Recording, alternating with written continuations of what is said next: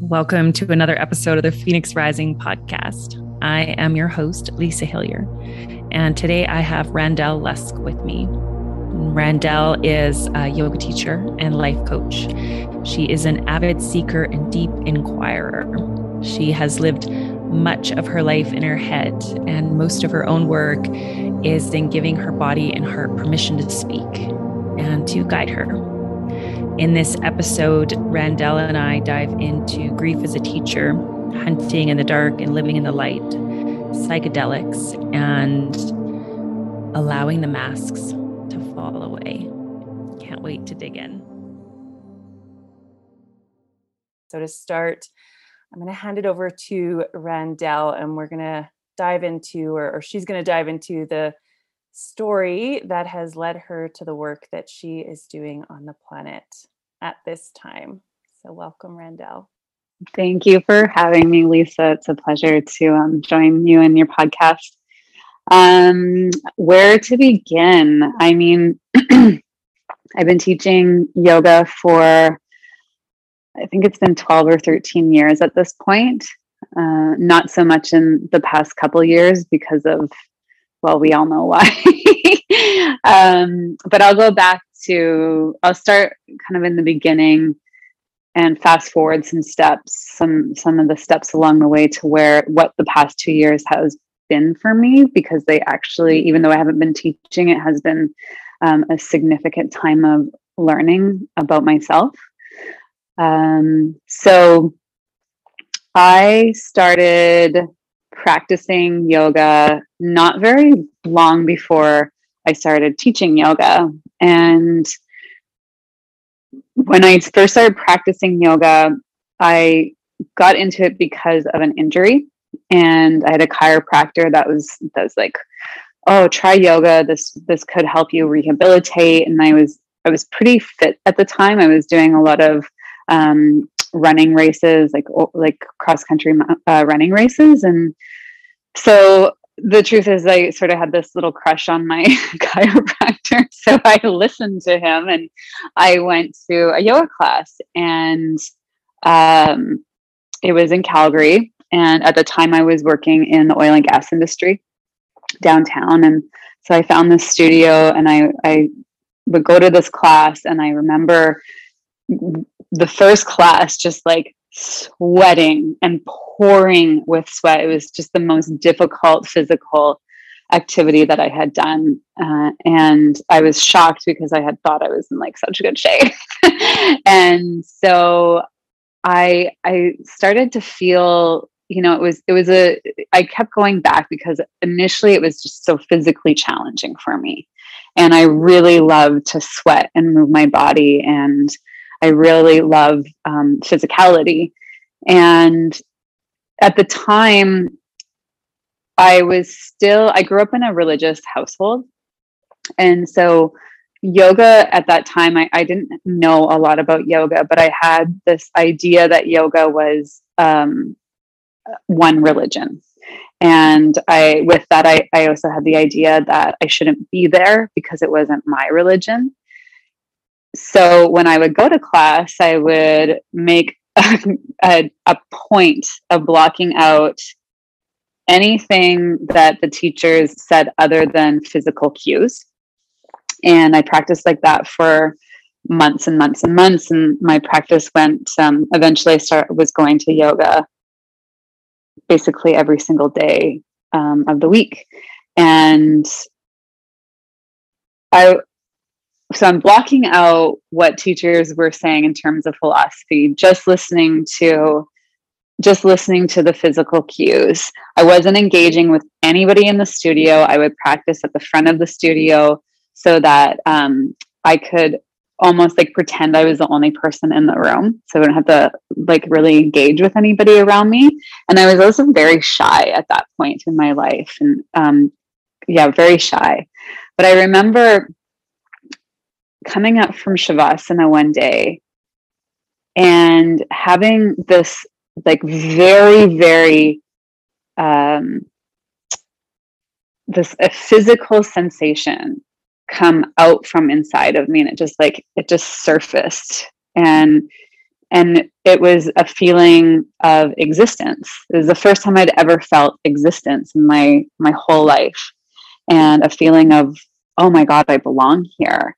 And so that was very surprising to me, because it wasn't a belonging. It wasn't a sense of like, oh, I like these people that I'm spending this time with, or I'm really buying into these concepts and these ideas. It was just this, it was something that was so innately in me, and it was mine. And that felt so powerful. And from that day forward, I started to notice that when the light bounced off the buildings downtown Calgary, it was just a little bit more shimmery, and things just started to have this like glitter of magic to them. And I soon after I had this sort of like coming to Jesus moment, this coming to God moment. I started to reconsider my priorities in life, and I decided to move back home at that time. And back home was so that I could leave my office job to go and be more in the environmental field work of my job. So, working in the environment. And at that time was when the economy was struggling. And by the time I left my current job and got home, the economy had suffered so badly that all of the environmental jobs that I had, like options that I had lined up, completely disintegrated. So I had moved back home. I had no job, and I lived in a town that didn't have a yoga studio. And so I decided, well, jeepers, if I'm going to be here, then I need yoga. So I decided to go and do my teacher training. And long story short is I opened a yoga studio 6 months after finishing my teacher training, which is so crazy. It's almost obnoxious to think about. But I had that studio for 7 years, and we built, I trained all the teachers that worked for me. Well, most of the teachers that worked for me. And we built a really beautiful, amazing community. And I can't remember exactly what year in I was, but I ended up buying a studio with my cousin in Airdrie, and that's how I ended up in Calgary. We had that studio for a couple of years, and eventually moved on from that. And I moved on from my studio back home and moved to Vancouver. And so now I'm in Vancouver, and I was teaching in Vancouver full time prior to COVID closing all the studios. Beautiful. I love that journey with the yoga and how it took you. What it felt like for me is just like an invitation to come into your body. And I would love to know like that moment where it was like the come to Jesus moment of existence within the self. Is there any like further words that you can give that of what that actually was? It's like in the moment, we don't really know what those moments are, but then looking back, it can be like, oh, that was awareness or God, and does anything come to mind for you of what that actually was?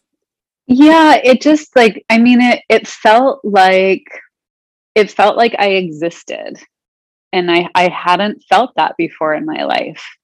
And having grown up in a household that was religious, like I saw that in my family members, but that wasn't something that I had experienced for myself, or I saw what I think was what they experienced for themselves, but I hadn't experienced for myself. And so it just, and now, like, as you know, 10, or I guess 15 or so years later, what I realize, or how I've explained it before, is it was something that was already in me. So when I started to learn more about yoga philosophy, it was just so familiar. It was like it already existed in me. And so that's what I consider is deep alignment with self. And I follow a non-dualistic ideology. I think that we are not separate from, like, I am not separate from God. God is not separate from me. And so that's what I mean by that first awakening is it felt like I was filled with something. And that feeling was that of existence. It was an expansive feeling. It was kind of like an awestruck feeling. It's not like there was like a beam of light shining on me, but that's sort of how it felt, It's sort of how it felt. And I kind of live in this philosophy that we all have our specific sort of thread to align with. And or sometimes I like to visualize it as like a portal, and through that portal is it's a portal to source. And if there was light beaming through it, and that is how I actually do visualize it, is that the more aligned you are, the more fully stepped into that pillar of light that you are, so that like all of your brightness is exposed, and like you're aligned with higher consciousness. You're aligned with something greater, which is also yourself. But when we get distracted by what others are doing, or we look towards what others are doing, we start to kind of nudge out of that our own vein of light. And so my dad, when he taught me how to drive, because I grew up in the north and really, really rough highways, like very icy, snowy. And when he taught me how to drive, he said, at some point you're going to hit the ditch. When you hit the ditch, don't look at the telephone pole, because you'll hit the telephone pole. And so that's sort of the concept. Like it's an idea a philosophy that I live by, is like, look where you want to go. Don't look at what somebody else is doing. You're going to hit the telephone pole. And so as soon as we start to look out at other people, we start to migrate out of our own sort of portal of connection. And so I had spent so many years prior to that come to Jesus moment in that yoga studio, looking at what other people were doing, and not knowing where I fit into all of that. And so what I can say about there's something about the physicality, straight up the physicality of that practice, that can bring you closer to that alignment. Now, I won't necessarily go so far to say that is just physical, that just the physicality can do it, but it sure got me a darn long way. And it gave me a really good foundation to start with. Beautiful. I love that. Like, first, that like beam of light, it felt like a remembering. It's like an awakening, coming home to yourself. Yeah. Because yes, it was always there, and it was just reactivated and awakened. And when I was teaching in studios, or I still do a little bit, but it's like people would come to me and be like, "Oh, it's just a physical practice. It's just a physical practice." And I'm like, "You wait. Like, it is just going you to wait." Totally. It's gonna find you. It's gonna find you and crack you open. Totally. Like you've never been cracked open before. And so for you, because you spoke about, kind of blocking out all the other cues other than the physical, was there a moment that you started listening to them, or did they just seep in and awaken something within? Really good question. When I went and did my teacher training, this is the funny thing, is I actually didn't know a lot about. When I went to my teacher training, I thought it was just going to be physical. I did not consider that there would be philosophy, that there would be chanting, that there would be meditation. Like, I went in very blind. I just knew it was something that I wanted to do. And I knew it was something that I not only wanted to do, but needed to do, because the feeling I had felt in that studio that day, it was just something I knew other people needed to and deserved to feel for themselves. So that was that I wanted to share that with other people. And so blindly, I went into this teacher training in Costa Rica, and the teacher, she was really smart and very traditional. And a little bit, no, she was very strict to the point where she was almost terrifying. No, she actually just was terrifying. Everybody was afraid of her. And so the philosophy was actually very heady and I didn't get it. So I would sit in lectures and it just like, it went over my head. Like consciously, I didn't get it, but I won't say that subconsciously, that was the same case. Right. So the philosophy was pretty lost on me at that time. I do remember chanting that when we did mantra and just like shaking with like complete terror. And I was terrified and going up to the teacher afterwards and being like, this is really scary for me. This is like against the religion I was raised in, or so I thought. And she just didn't know what to do with me. And I remember, like, I thought, God, I never want somebody to feel that way in a class with me. I never want them to feel like this is against what somebody believes within them or feels like it's something that anybody can just do. Right. So one piece that kind of helped me get through that is, I can't remember, it might be an Iyengar quote. It says, it's either Iyengar or I think it's Krishnamacharya actually, that he said that yoga is for every person of any creed. And so that was a really important piece of like, that was just a really important thing for me to carry with me. So the philosophy part, I got more into it when I went and did my advanced yoga teacher training. And my teacher for that training was, she had a really good grasp on yoga philosophy. And she was really patient with me in the limited knowledge that I had walking into that training. And she was really, she was very compassionate and patient with me with the chanting and the mantra. And mantra isn't something I teach anymore, for various reasons that I don't know are necessary to get into in this conversation. But I just really appreciated how she was just so patient and compassionate with me in developing that interest and sharing that knowledge. And then it was like, it just caught fire for me, where philosophy has become such it's just so delicious for me now in life. Beautiful. I love that, that teacher or quote. I think it was a quote where it was just, it's for everybody. Like there's aspects of, maybe all religions in yoga, and is yoga actually a religion? No, exactly. It's exactly. Really that union with the self, with the body, with the mind, with the spirit. And there's so many different portals that can take us to, and there's so many different threads that are in religion absolutely as well. So it's such I always think of our past as like, the tapestry of life, and each and every one of our paths weave in different ways and form different modalities or take in different modalities.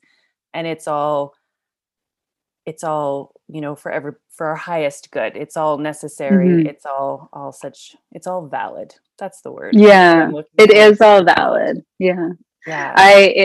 I think of a story or a part of a book that I read a number of years ago. The book is called Little Princes, and it's about a fella that, have you read that before? No. It's a really beautiful read. I really enjoyed it. And the fellow who wrote it is telling a story about how when he finished, I think it was grad school, he took a year off to go and travel the world, and to justify it to his family, he started in, I think it was Tibet. I'm missing the country now, but let's just say it was Tibet, and working in an orphanage. And he ended up staying in this orphanage instead of traveling through for the rest of the year. He just stayed there forever.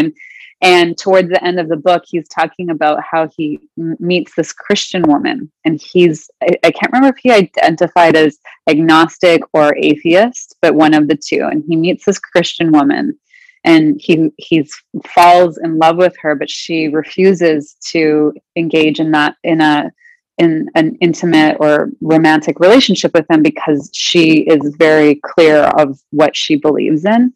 And so he starts to read the Bible just to, to sort of like woo her. And then as he's reading it, he starts to like to actually assimilate it and understand it and feel like it's something of his own. And he's really conflicted by this because his motivation his intention was a bit murky when he first started reading the Bible. And so he goes to his roommate, who is a Buddhist man, and he tells him about this how he feels conflicted. And the Buddhist response is, it's not how you found God, it's the fact that you did find God, and that there's many paths, one God. So I really love that concept. It doesn't matter how, it's that you do. And that I have a very strong belief that we have our own unique concept and identity with God. It's like, it's as unique as a fingerprint. And that was something that, has felt very, very real and clear to me, especially in the past couple of years. And with, when I speak with my family about their religious beliefs, and it's so individual. Yeah. Our pathway is so unique, and the point maybe isn't what happens along the way. I mean, that comes into play for sure. Our dark nights of the soul, maybe we hop timelines at different places or do things that maybe aren't of our highest good, but it's that we're on the path and we're leading to our truest essence of the self, and then we arrive, and that's such a beautiful place to arrive in. And so for you, coming from the yogic background, and then how did you navigate and move into the life coaching? Yeah. Pardon me. I was working with yoga teacher training groups for a number of years, and I can't remember how many years ago it was. It doesn't matter. But I had a woman who was doing her master's in psychology, and she had been practicing with me for a while, and then she decided to do this training. And she came up to me after one of our sessions where we're basically doing, I don't want to say group therapy, but that's what she said to me. She said, "You realize what you're doing is group therapy, right?" And I was like, "Ooh, yeah, I guess." And I thought she was going to be upset by it because, she's actually going to do that. My concern was that she was going to be like, "You shouldn't do this," or something. And she said, "You're really gifted at this. Would you consider pursuing it more formally?" And so I felt that was such a huge compliment, especially coming from her. So I did consider going down the path of therapist. I did some counseling courses, and the truth is there is a part of me that would love to venture fully down the path of becoming an actual therapist. I don't know if I actually want to put that much time into it. So it's the honest answer. And so I decided to go and take the route of coaching. And so that's where the coaching came from. Is I love psychology. I love how the brain works. I love psychoanalyzing people, and I also I've always had it in me to I just really love to be organized and to come up with ideas of how to go forward, and I love to be motivated. I love to motivate other people. I love that enthusiasm that can come with coaching, and the nitty gritty that can come with coaching as well. Yeah. And coaching and yoga just work so well together because as a yoga teacher, I mean, the path of yoga is deep within. And so your students or the people that you're guiding are going deep within, and it's such a space, a way to hold space, and for them just to hold a space for them to have their own human experience with the practice, whatever comes up with that. And so they kind of go hand in hand together. So what a beautiful offering with the two. And so you spoke briefly of it at the beginning, just kind of like this part two, the past 2 years of like deep introspection and learning. So you kind of been teaching the yoga, doing the life coaching, and then what kind of came, what came with that, where there's been a deep healing, we'll call it, that's maybe taken place over these past 2 years, or deep learning? Yeah. Yeah, there was a lot of deep in the past 2 years. And how do I begin this? So, I mean, first I want to recognize that I feel like most people have gone through a lot of depth in the past couple of years. People have faced a lot of pain. There's been a lot of confronting. There's just been so much confrontation in life, period. I think over the past 2 years for everyone. My experience over the past 2 years has been, especially in 2020, was quite different from the pandemic experience. I refer to it as like the storm that swallowed the storm. And so soon after soon after the pandemic sort of broke loose, and there was all of this uncertainty that started to come up. My dad was actually unexpectedly diagnosed with terminal cancer. And so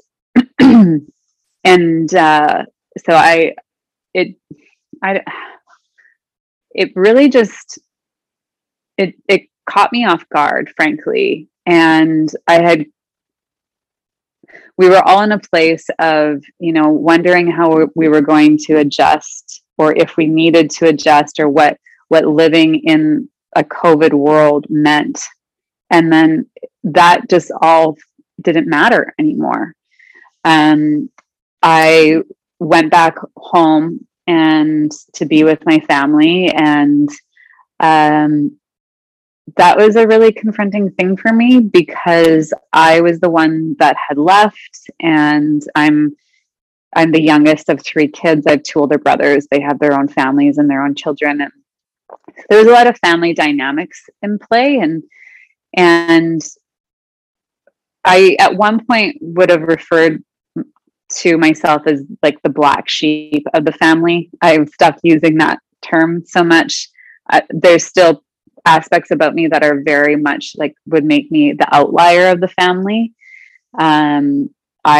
For instance, I also left my family's the religion that I grew up in at one point, or have left the religion that I grew up in. And so when I went back home, there were a number of things that I just felt I was so outside of their world in many ways. And I had been feeling that for a really long time. And when faced with losing my dad, there came a point where it just became really evident that I didn't have time to fuck around anymore. I didn't have time to hide anymore. And I realized that we were out of time. And if I didn't show up for him and for the rest of my family, he would never see me as myself. And he deserved to have all of me. And so as I watched my family, myself included, us all fall apart with the diagnosis and what would be, him passing away, as we all faced that, each of us fell apart in our own way. And it occurred to me that I was equipped to move through this and be in this with some degree of grace and presence.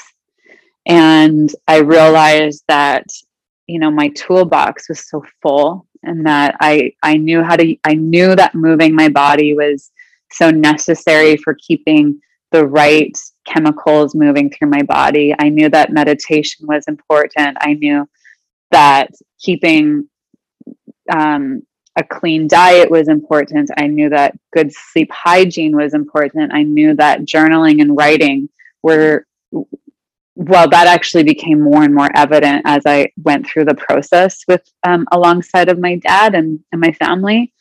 And so I made a decision very early on to come back to that ritual, that routine of my practices every single morning.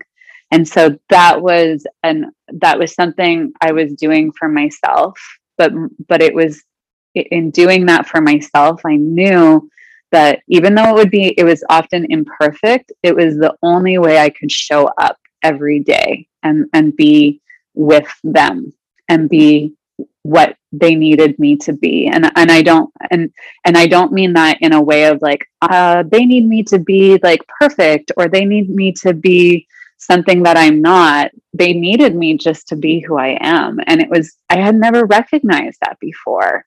And so when I finally stopped being like the little wounded girl in the family, I stepped into being a woman. And I just like, it's what he deserved. It's what they all deserved. They needed me. And so I did my best to show up and to like actually pull a chair up to the table and have a seat at the table with everyone. And I think what was so important in that, and I didn't realize this until I did it, is that it was like they all had a collective sigh, like they had been waiting for me.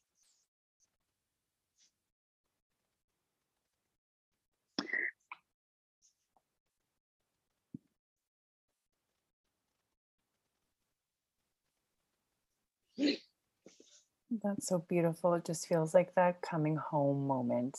I had like an exhale in my body, like they've been waiting for you to just come home as your authentic self. Like the masks are off. This is me.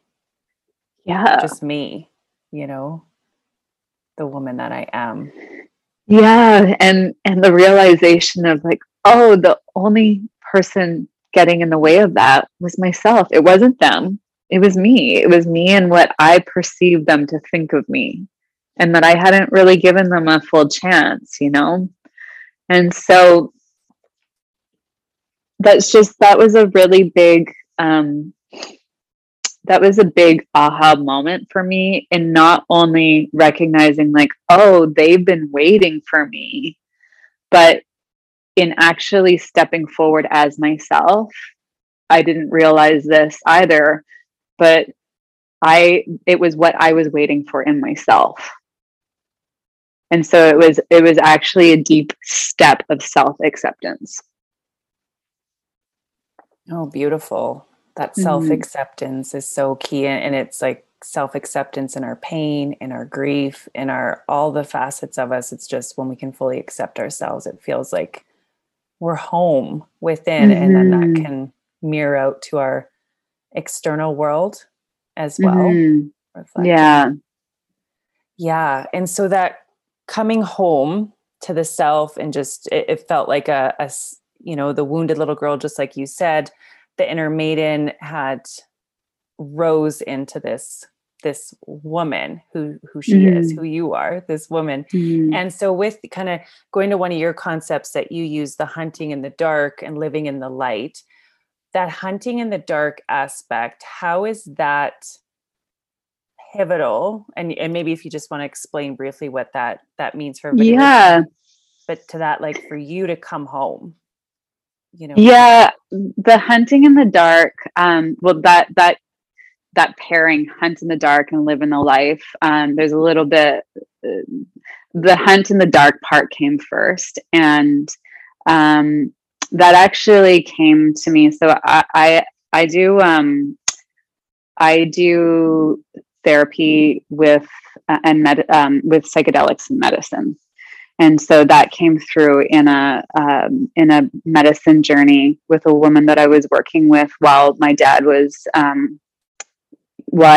was working with her quite frequently when my dad was not well. And so the hunt in the dark, so that comes from, how would I best explain that? I've always found that the most difficult times and the darkest spells are packed with the most rich. They have the most richness to them.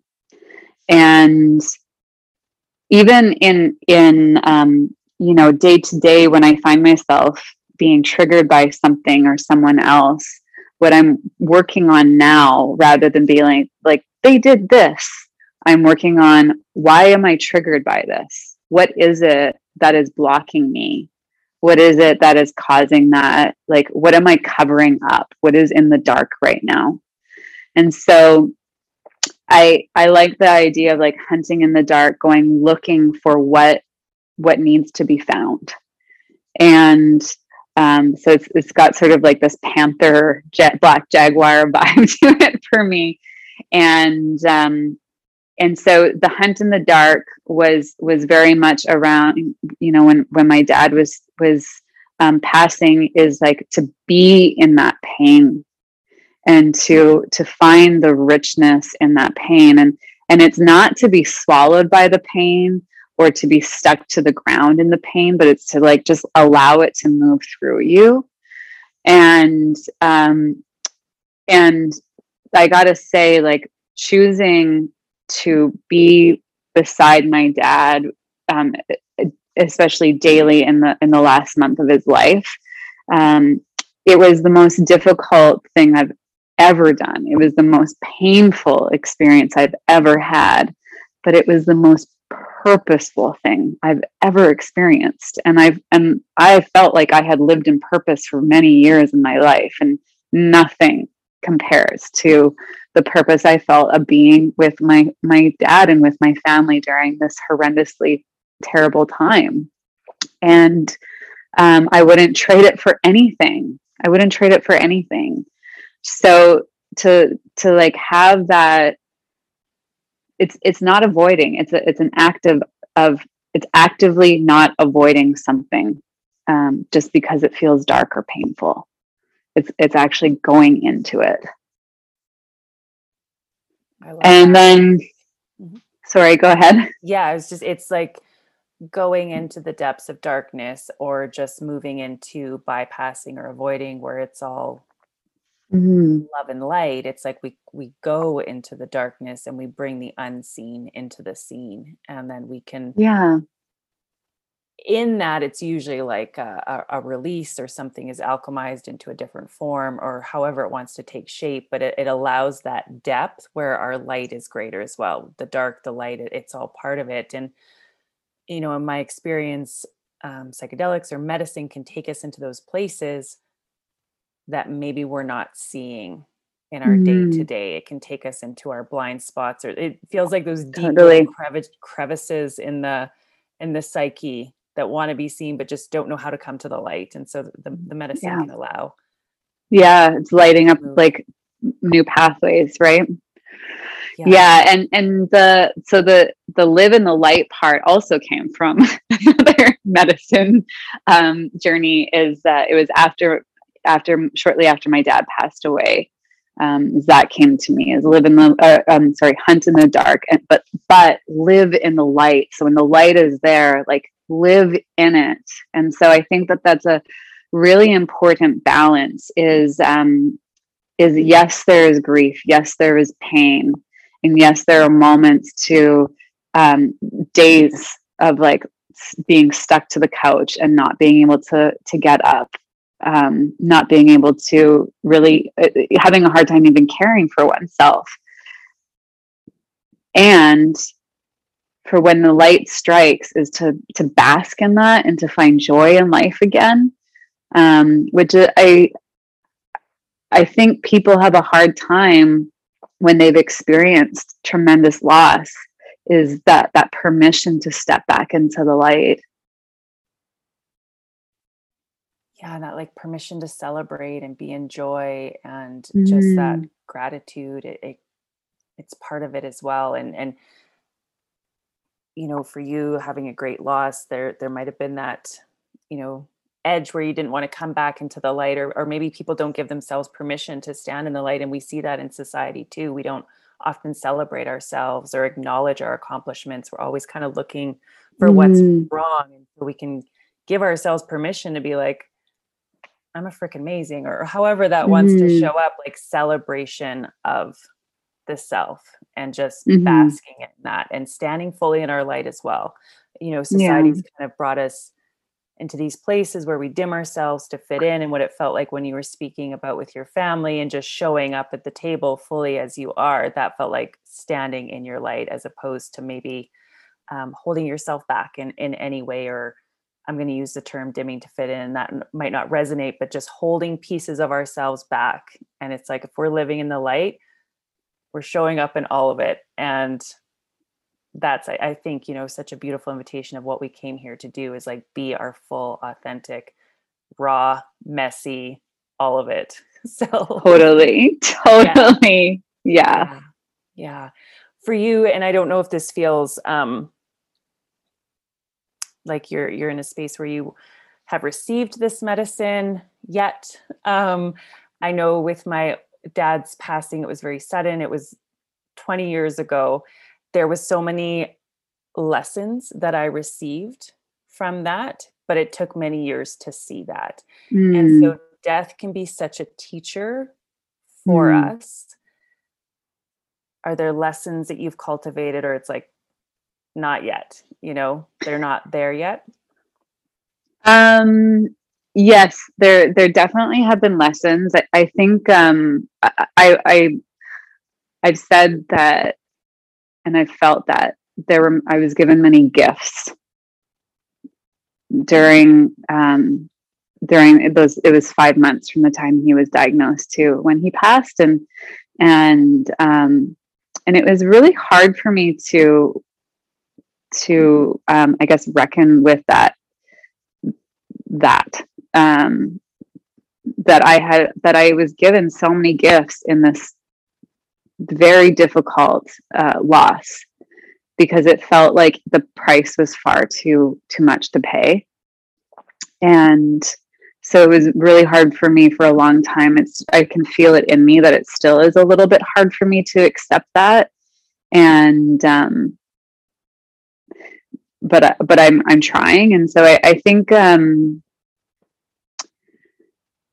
well, one thing that a gift that I was given is I actually didn't know what I was capable of, and the care I was capable of giving, and the strength that I had inside of me. And it sounds sort of obnoxious, but I feel like I did a really good job with care, like with being there and caring for my dad. And I feel like I did a really good job of making sure I did the things that I needed to do every day in order to do that. And so that was a big gift for me, is to see what I was capable of. And another gift that I haven't really talked about this very often, actually, was, you know, like I come from a family that's very northern, very like outdoorsy, actual hunters. And that was, you know, they had this lifestyle of hunting, fishing, trapping, like really being on the land. And I grew up rurally, and they all still lived really rurally. And so when we had the funeral, there was a slideshow of all these photos, and it's a lot of photos of my dad with my brothers doing these outdoorsy things. And I remember feeling like a little bit sad that there weren't more photos of my dad and I. And then his best friend and another fella got up and did the obituary, and they shared about what their experience of one grew up with my dad and the other one was more my age and sort of looked to my dad as like another father figure. And the things that they shared about my dad and like the things that they respected the most in him, it occurred to me that that I wasn't like I was in those photos because I'm so much of my dad. And so like understanding that he lives on through me, and that he's actually closer to me now than ever, because he's just right here always. I don't have to travel to see him. He's right here with me. So that was a big learning or gift, or just sort of moment an understanding that I really am glad that I was able to grasp and can appreciate. Another really big learning I think that comes to mind was that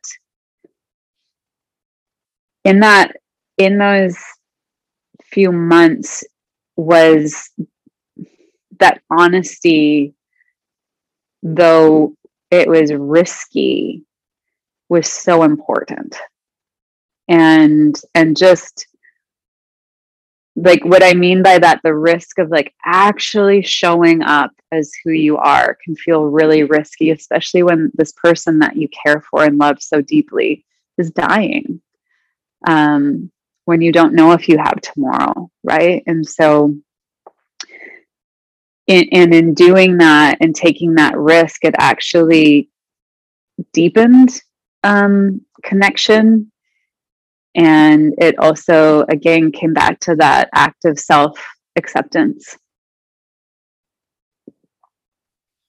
Beautiful. It's just that like showing up in your authenticity can be so uncomfortable, and there can be resistance, but what a beautiful gift to your dad and your family. And I love that, like, you're so much closer to him now because he lives within you, and it's like God lives within you, within us. And it's like, you know, coming back to yoga, that can be a portal into those spaces, or there's so many different ways to come into those spaces.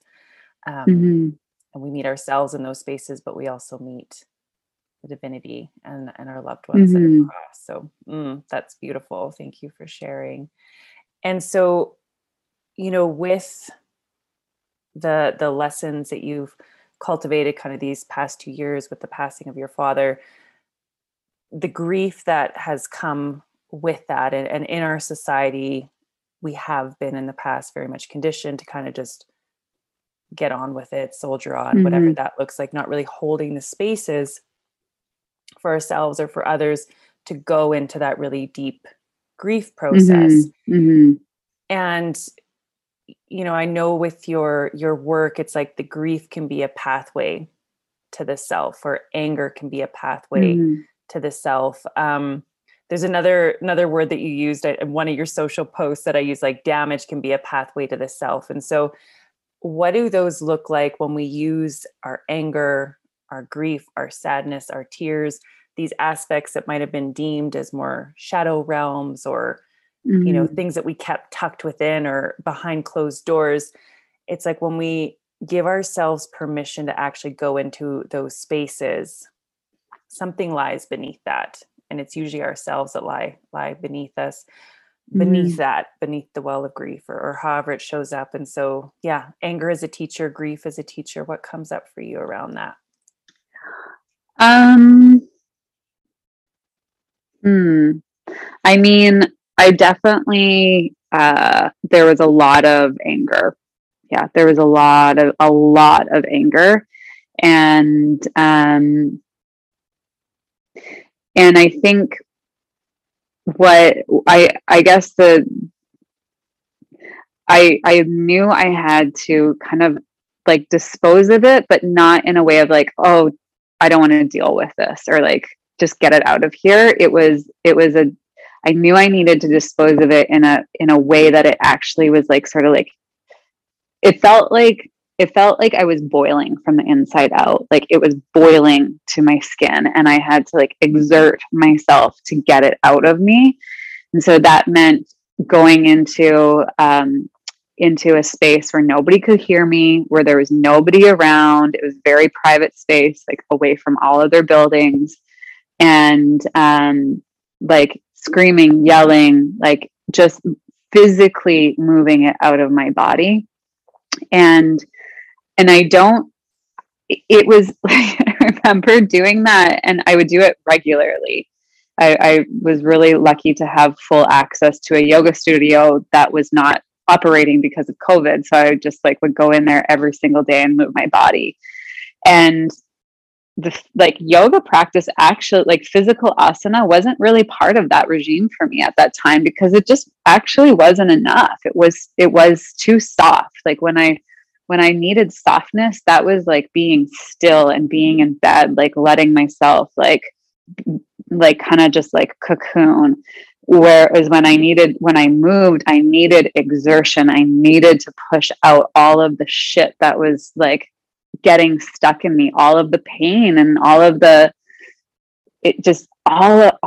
was just stuck.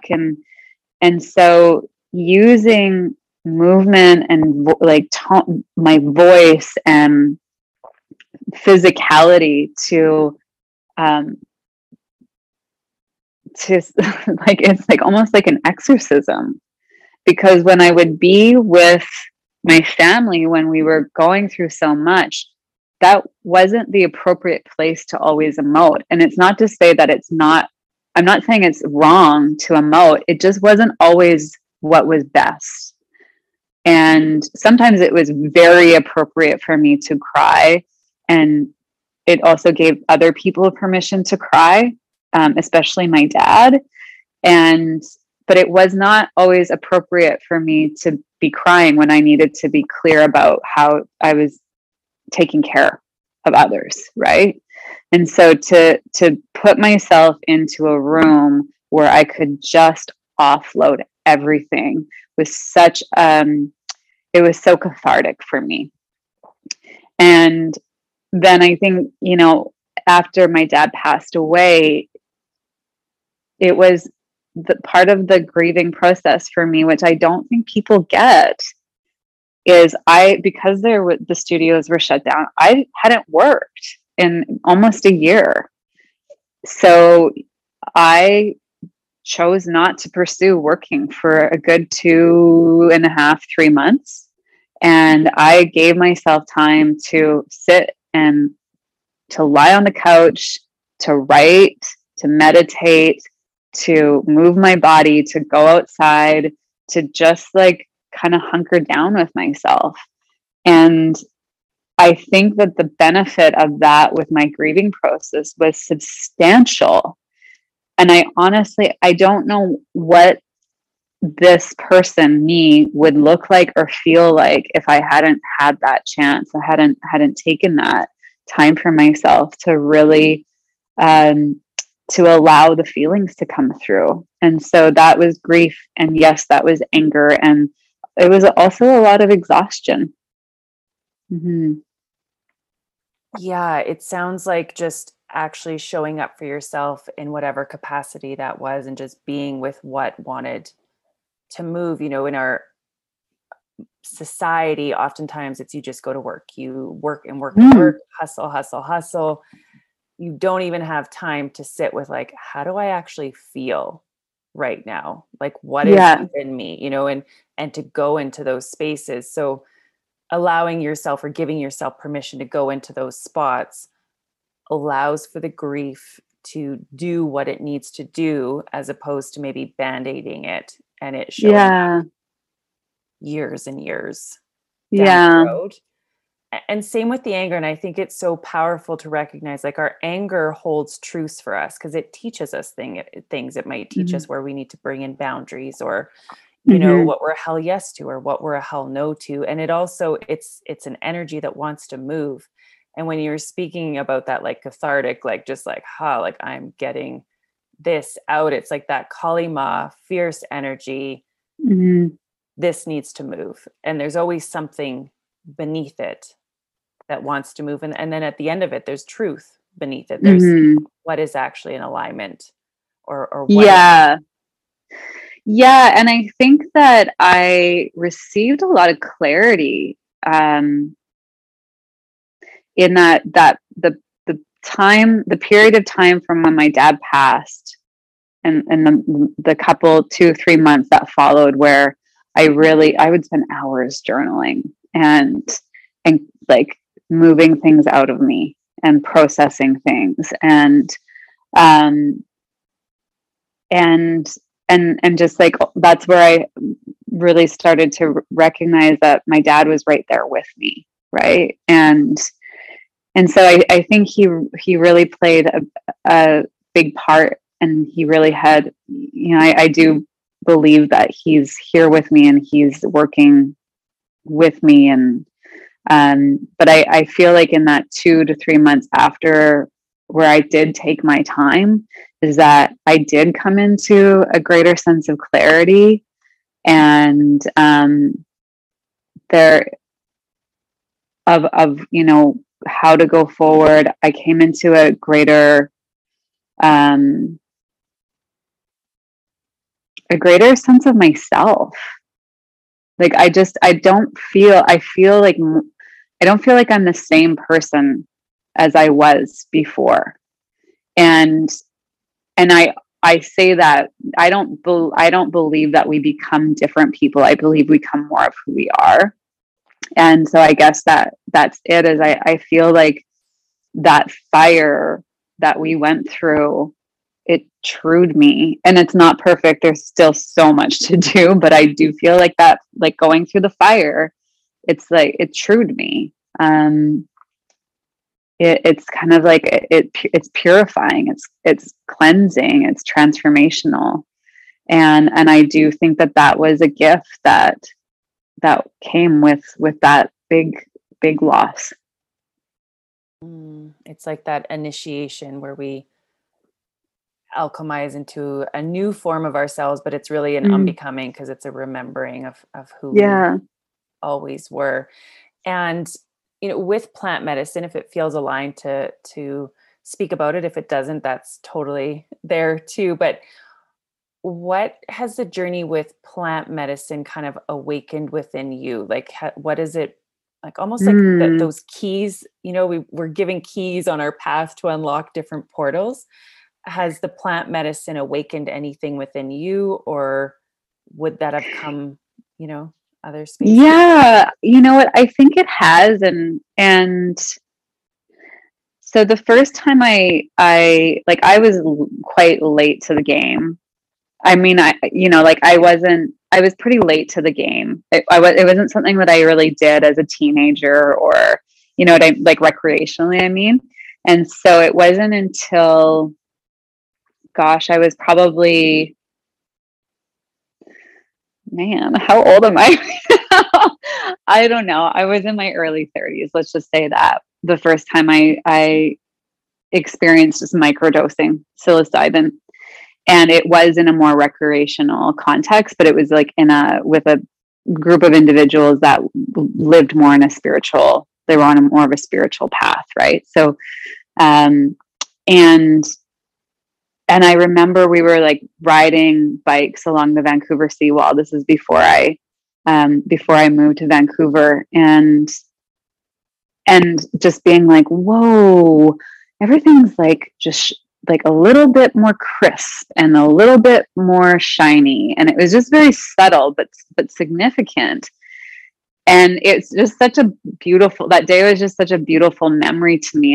And before I did microdose with these two individuals, I was pretty nervous. And so they kind of gave me some information around, you know, what, you know, that there's like more studies and science emerging around what this can do for our neural health, and how it can they shared a story about a fellow that they read about, how how his micro dosing started to incrementally change his life from like a very mundane way of living into like a more like he in a course of a year, I think it was, he went from being an accountant to like being like alive in life and have, engaging with more people and developing a social circle and just like really getting into like the juice of life. And so I was sort of, intrigued by that. And so it didn't sound dangerous. It was just a microdose. And sure enough, I had this really like shimmery experience. And so it caught my attention, and I started to, look into it some more. And I read a number of books and started dabbling a little bit more with microdosing more frequently, and then more into like a prescribed routine of microdosing. And then I moved to Vancouver. And so I actually think that experience while visiting Vancouver sort of like cracked something open in me for moving into a direction that was more aligned with what I wanted in my life versus what I was doing in my life. And so as somebody who is prone to working a lot, and to like really driving myself, it moved me off of, I won't say entirely, but it moved me off of the direct, like this like train of path that I was on that was very like career focused and goal oriented. And it just sort of like course corrected me in to a degree where it was like, when I moved to Vancouver, I gave I was like, I'm moving here for my career. When the truth was I was moving because I wanted the lifestyle. I wanted to live on the West Coast, but I wasn't giving myself permission to do that. And so I think the microdosing just started to like open up and touch on new neural pathways that help me to align with what is actually mine. And so that's the thing that I find really substantive about working with psychedelics, with medicine, is that there's more and more science and study around this of what it does for our brain in such a positive way, and the entropy, the chaos that it creates in the brain, and such in the way that it encourages us to make new pathways. So it's not chaos in the framework of like something's wrong, but in the framework of something is going right, and that we're getting off of the rails. I like to think about it as like, if you live in a city for a long time and you drive to your office every day, you always take the same route. And if you always take the same route, you miss the entire rest of the city. So what I see psychedelics as, and I also see meditation as, is it takes you into a new route and it opens you up to the rest of the city and the rest of like what else lives there. And so that's how I see psychedelics in terms of microdosing. Now, going into greater journeys with psychedelics, that's been really helpful for me with, I was working with a woman quite frequently when my dad was passing, and that helped me. I think that the thing that it helped me the most with is it helped.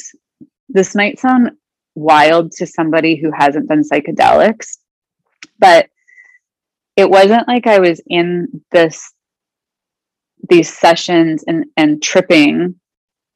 But what happened for me is I would get these like very clear messages, and like one specifically was like, go home now, like right now, go home. And it like was me getting off of like out of that room, booking a flight and leaving the next morning, to find that it was like a very important time for me to be home with my dad, and that things were slipping, and I needed to see that, because I just needed to see that. And so I'm so grateful for that message, because I would have missed a pretty important period of time in the last, weeks of his life.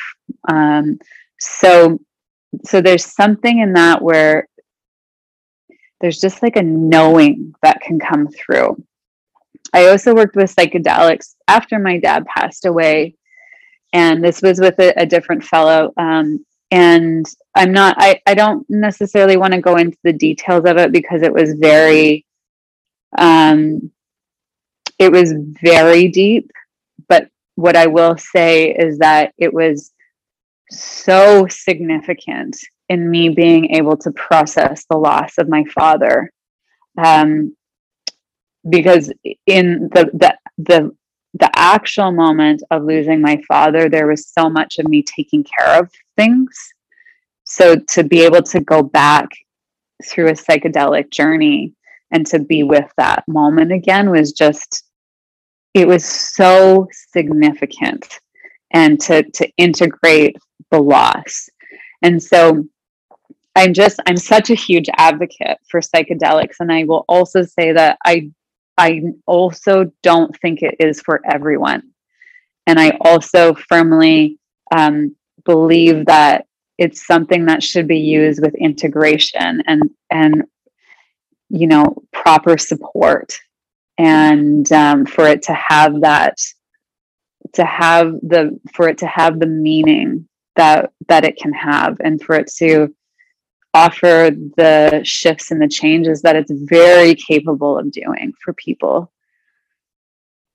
It brings me back to just earlier on in the conversation, like we all have our unique pathways and, woven threads that create our journey. And so plant medicine is one of them, but it's not for everybody, just like you said. And I'm just curious, when I journeyed in a ceremony with ayahuasca once, and it was very, very clear for me that the medicine was calling.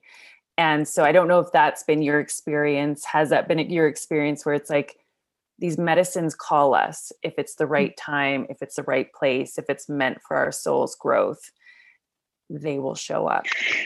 Yeah, I do. That resonates with me. I have not done ayahuasca. There's a number of plant medicines that I haven't done because I don't feel called to them yet. And I may never, and I'm okay with that. Psilocybin is the one that calls most to me, and it calls to me in funny ways. For example, I'll just share this funny story with you. So when I was back home while my dad was passing, my parents have this big bookshelf in their living room, and it's sort of like where all of these kind of unusual but special books live, and kind of like family trinkets and heirlooms live. And so it's like this special shelf. And one day I was looking through it, and I was pulling out like books on, our family, and I was reading through them. And a couple days later, I went to put the books back, and there was a field guide to mushrooms sitting on the shelf that hadn't been pulled out before. And I was like, oh, that's weird, because it's a shelf that nobody really uses, right? It's more like we look at. I'm like, oh, that's weird. So I pick up and I open it, and the first page that I open to is psilocybin. And so I'm like, whoa, okay, that's so interesting.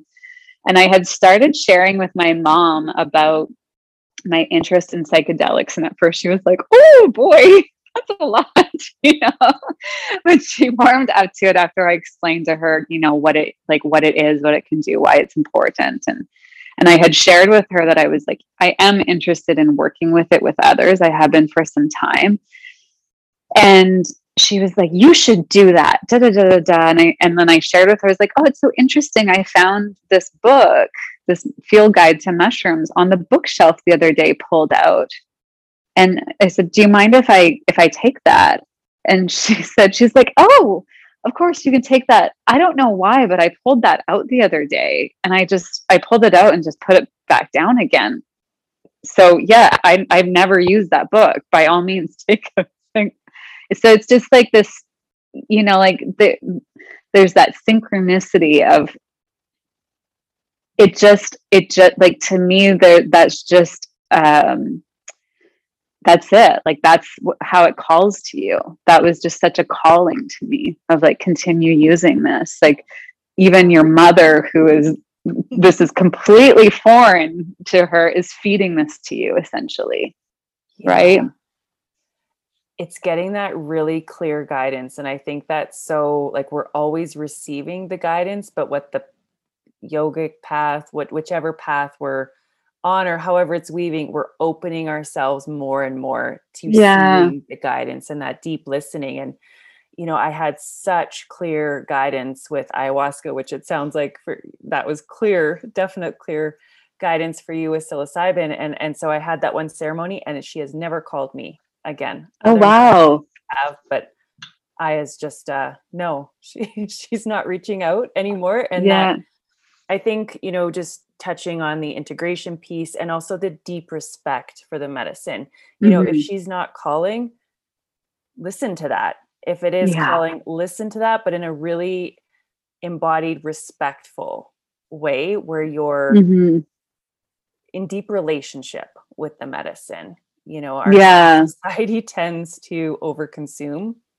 I've done that so many times, you know, on my path. And when we're in right relationship with something, it's that deep respect going both ways, and integration, and deep listening to the self and to the medicine. So yeah, beautiful. So with all of that lessons, the learnings all along the path, how does that show up in the work that you're offering today?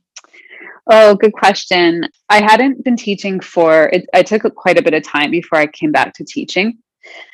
And in that time, I've been really looking at the longevity of what I want to do in the world. Like, what is it that I want to create, and how can what I do, and what is it that I want, that is in me, that I'm bringing out of myself to have impact on the world.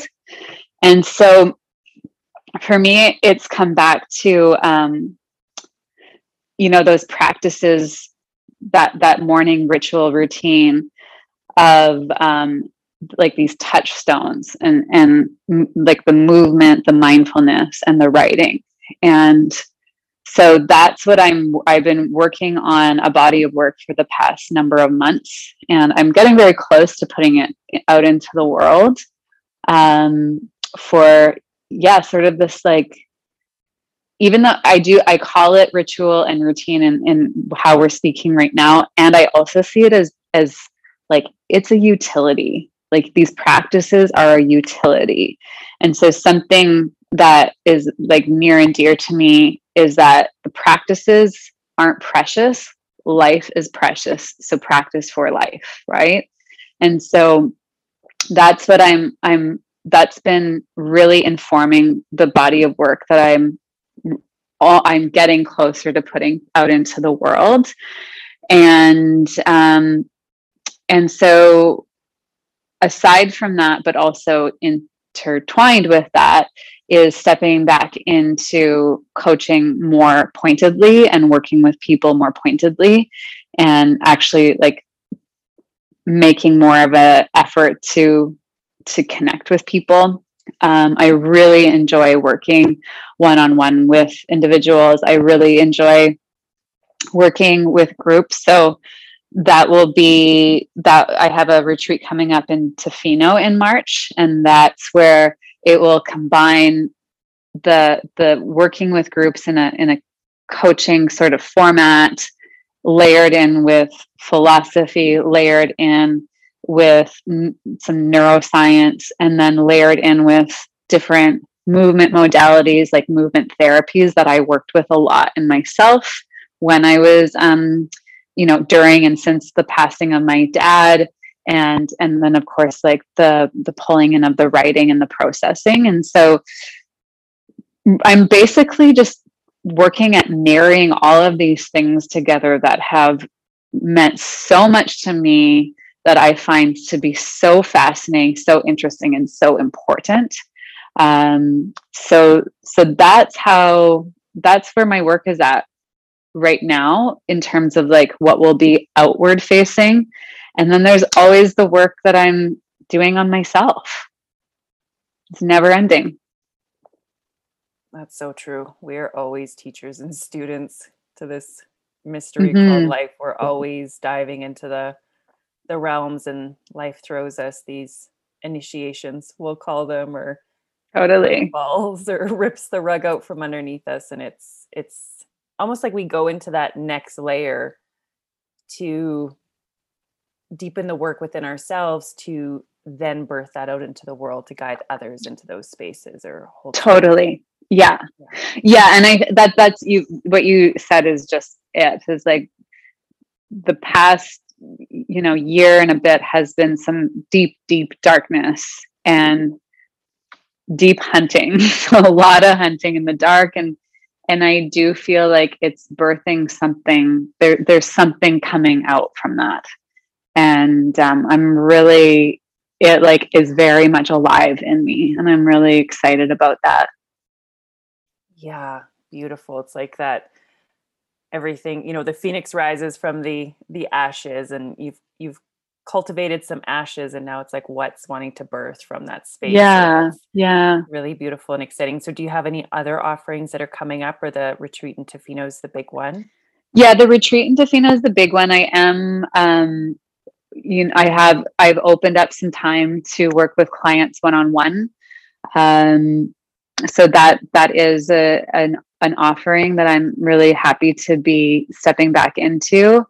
Again, I wanted to give myself some time to be with myself before going back out into the world again. And then the other thing is, I guess, would be to keep an eye out for the next thing that's going to surface, which I'm really excited about.